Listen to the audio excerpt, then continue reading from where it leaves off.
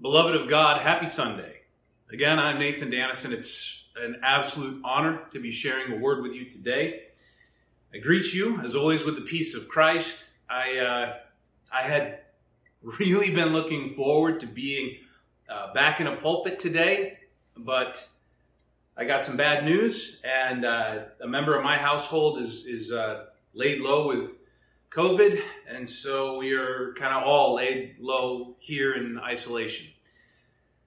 I know that this is something a lot of you probably have already experienced. I know it's still frustrating, though. I'd had really huge hopes for today.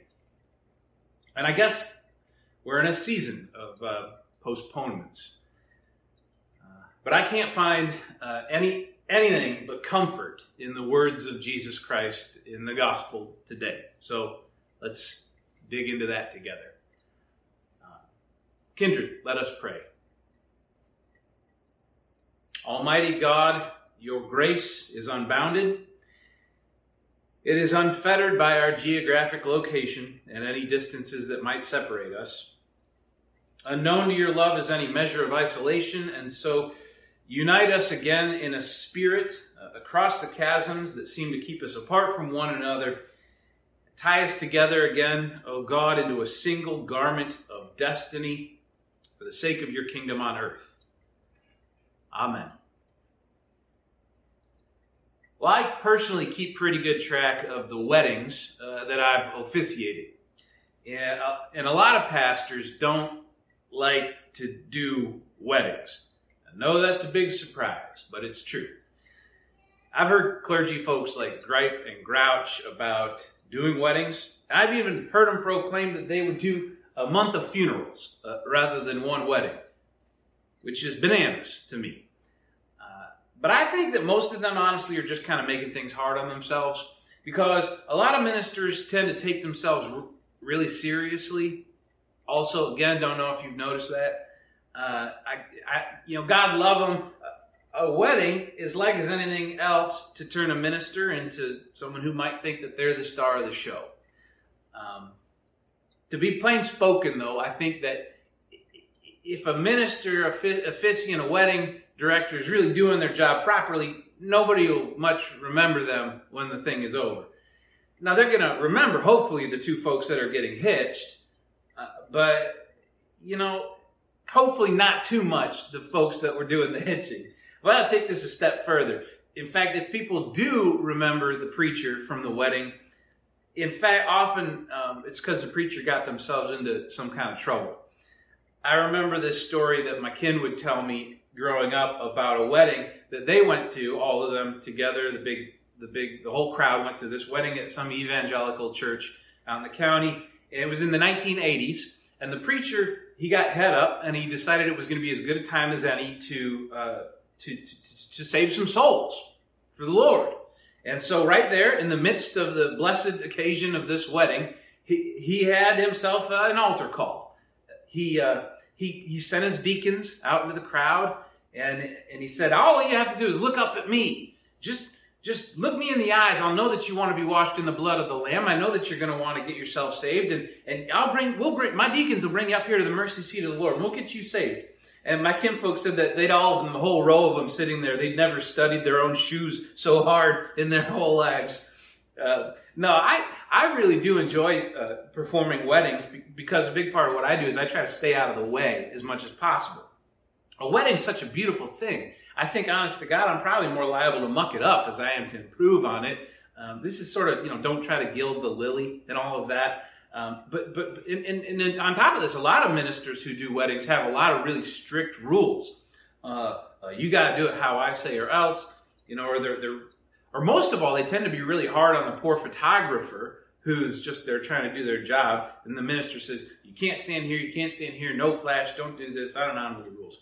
Now, I know about this, so I always go up to the photographer beforehand, and I get, hello, howdy, hello. I'm the officiant here, and I've got pretty strict rule that I follow, and I can always see them, they kind of get tightened up, and then I say, you do whatever you need to do, and whatever is necessary in order to take the most beautiful photographs possible during this wedding service today.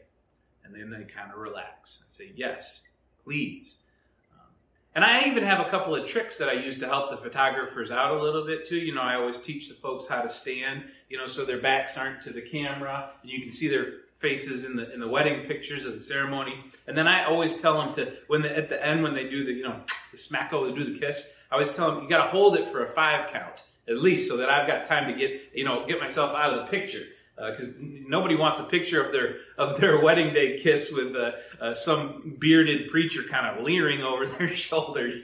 No, I so do love weddings. I love doing weddings. I do them all the time. To this day, I'm very proud. I've presided at 141 weddings.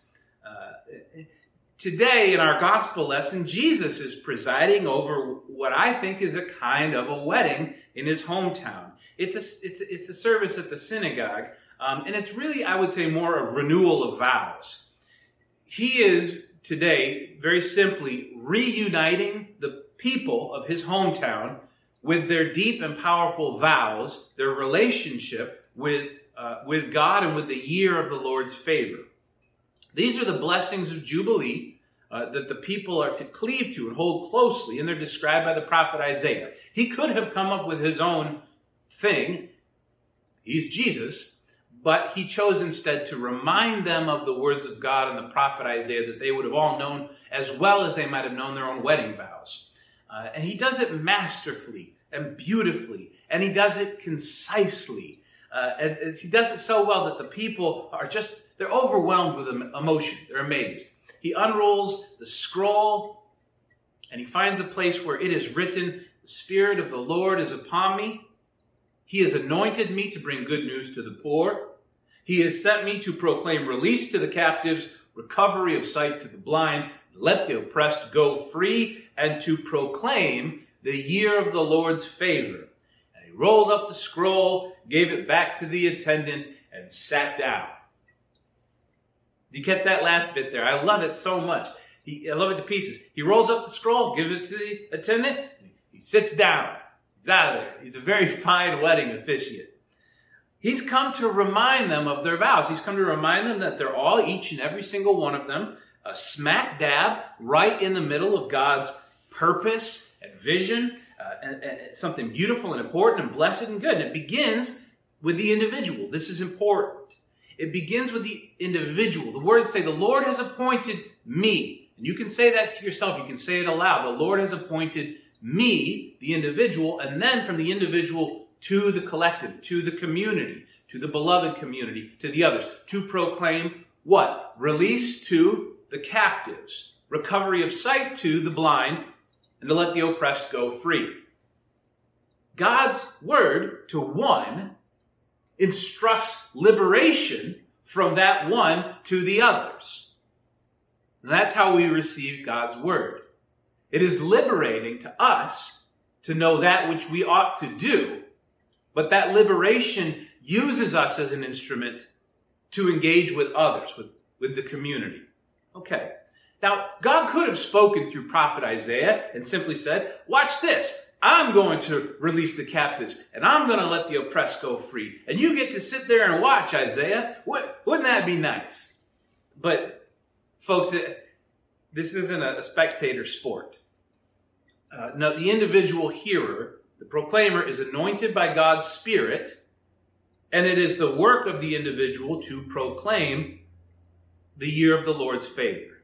Okay, the year of the Lord's favor. What a year that would be, right? Must be nice for them. There in Galilee, living in the year of the Lord's favor. It doesn't really strike me much like we've had many of those types of years recently. Year of the Lord's favor. 2020, you remember, definitely didn't feel like the year of the Lord's favor. Goodness. And 2021, last year, kind of was just basically a sequel. And we're just getting into 2022. Yeah, I don't know about you. I'm not really picking up on some good vibes. I'm starting to suspect this whole thing might be some kind of trilogy. I'm really looking forward to that whole year of the Lord's favor business. Now, it seems like, honest to God, we've actually had a couple of pretty lousy years. I mean, I'm literally preaching to you from my living room right now, which is certainly not a place that I felt that I would be preaching from in my professional career. There's a Latin word for this sort of thing. Well, of course, Pastor Nathan, there's a Latin word for everything. No, there's a fancy Latin word. It's annus horribilis. Annus horribilis. It just literally means horrible year. The phrase came back into modern currency when Queen Elizabeth used it in a speech during her royal jubilee, which was her ruby jubilee, which was her 40th year on the throne. And she described the year 1992 as her personal annus horribilis. And a lot of bad, scandalous stuff did happen that year to the royal family. I don't want to get into it. You can look it up in your spare time. You know something? There's actually an opposite phrase as well in Latin. Annus mirabilis. Annus mirabilis. That means a year of miracles. Now that sounds a little bit closer to the year of the Lord's favor, I think. Annus mirabilis. One of my very favorite English poets, John Dryden. John Dryden was the very first English poet laureate.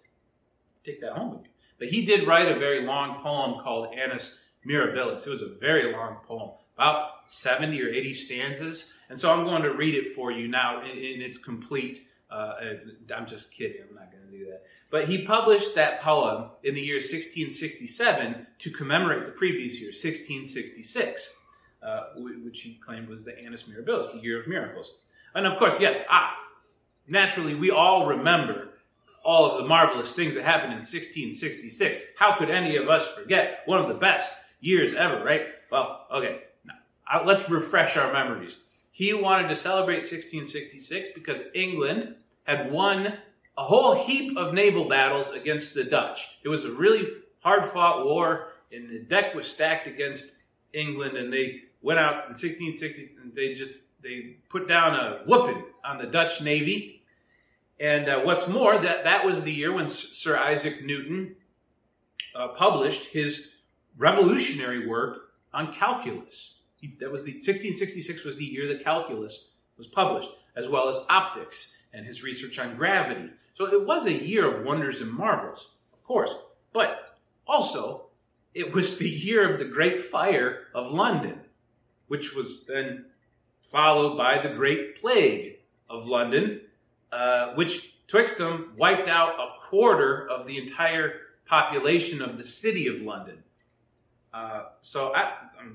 The year of miracles depends on how you look at it. Now, Dryden was writing his poem for the king of England, and I suppose when you're writing a poem for the king, you kind of want to focus on the positive stuff.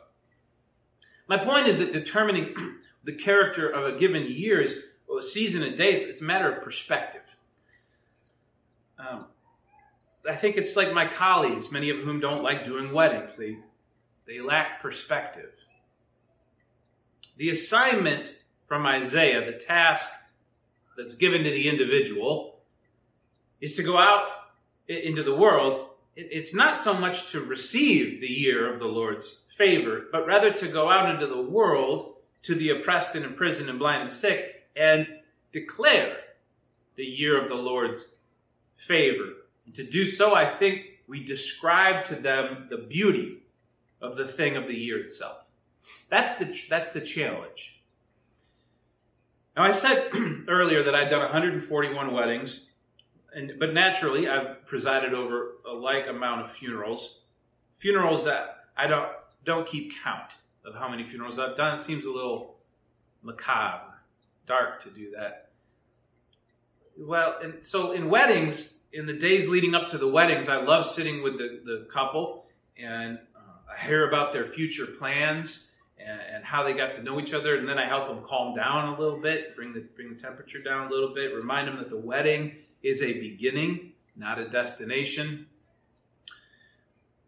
And likewise with funerals, I spend time with the participant in the time leading up to the event. It's obviously not the same. We don't spend much time ruminating on the future. Often there's little to be said with a person who's nearing the end of their life. It suffices to simply enjoy each other's presence. If you can do nothing else with a person who you love, who's dying, enjoy their presence. That's oftentimes what they want from you. I confess that a lot of the time, it is enough to just be together because it's an honor. It's my honor. It's a serious honor to be privileged enough to spend a significant amount of time with people who are preparing to die. Most of the time, surprisingly, these folks are at their absolute best. And it's all I can do to keep from losing my composure. Sometimes people are the funniest they've ever been when they're preparing to, head off. My friend Jim, one of my dearest friends, I've been helping him prior to all of this. I've been helping Jim prepare to move to Florida. He was getting ready to retire down to Fort Lauderdale. And then he got a phone call from his doctor, called him up and said that Florida wasn't in the cards. He needed to get his affairs in order. And I sat with him for a long time, listening to his stories, listening to him tell me about how much he was looking forward to seeing his wife again. And she passed about 10 years prior. And then, of course, I'm a minister, so I started preaching and waxing poetic on the beauty of a life well lived. And I probably read him some John Dryden poetry. And all of a sudden, he interrupted me, and he slapped his hand on the desk. And I said, "What is it, man? Is it time? What's going on, Jim?" And he looked up at me with wide eyes. He said, "I have to cancel my garbage pickup." And I can think of another friend, another time, playing my part in his passing, my friend Tom. Tom had lost his vision and most of his hearing. And he and I would just sit and eat lunch together. We passed the time.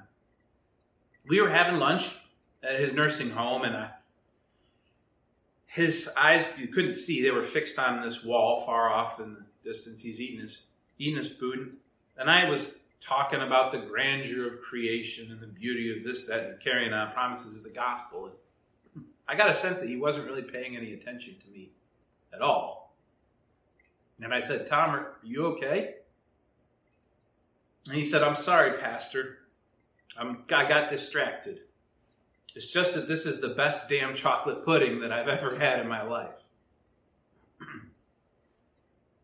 The folks I counsel before their wedding are looking out at this broad, empty canvas, this countryside filled with adventures. Those individuals who are preparing to say goodbye see something much more precious. They see the stunning and precious beauty of the everyday, ordinary miracle that's sitting right there in front of them. And we can say whatever we want about last year, this year, years to come. Annus horribilis, annus mirabilis, this year of the Lord's favor is bad year, good year. But the condition of the year in which we live won't make the chocolate pudding taste any less marvelous. It can't diminish for 1 second the joy I feel when my eyes are open to see my little girl's first real snowman that she built standing proudly out in the snowy yard. The condition of the year won't steal the red from the sunset or the beauty off of the roses. It can't do a thing to touch the everyday miracles that we're absolutely soaking in despite everything else. No, Jesus says and reminds us today that when we're anointed and appointed by God to proclaim the year of the Lord's favor, that we have the ability to see these miracles, and our job is to describe them to people around us, especially those who are hurting. Beloved of God, if just for this week, if just for today, in fact, I beg of you, just declare that this is the year of the Lord's favor. It's just, how could it be anything else when chocolate tastes so good?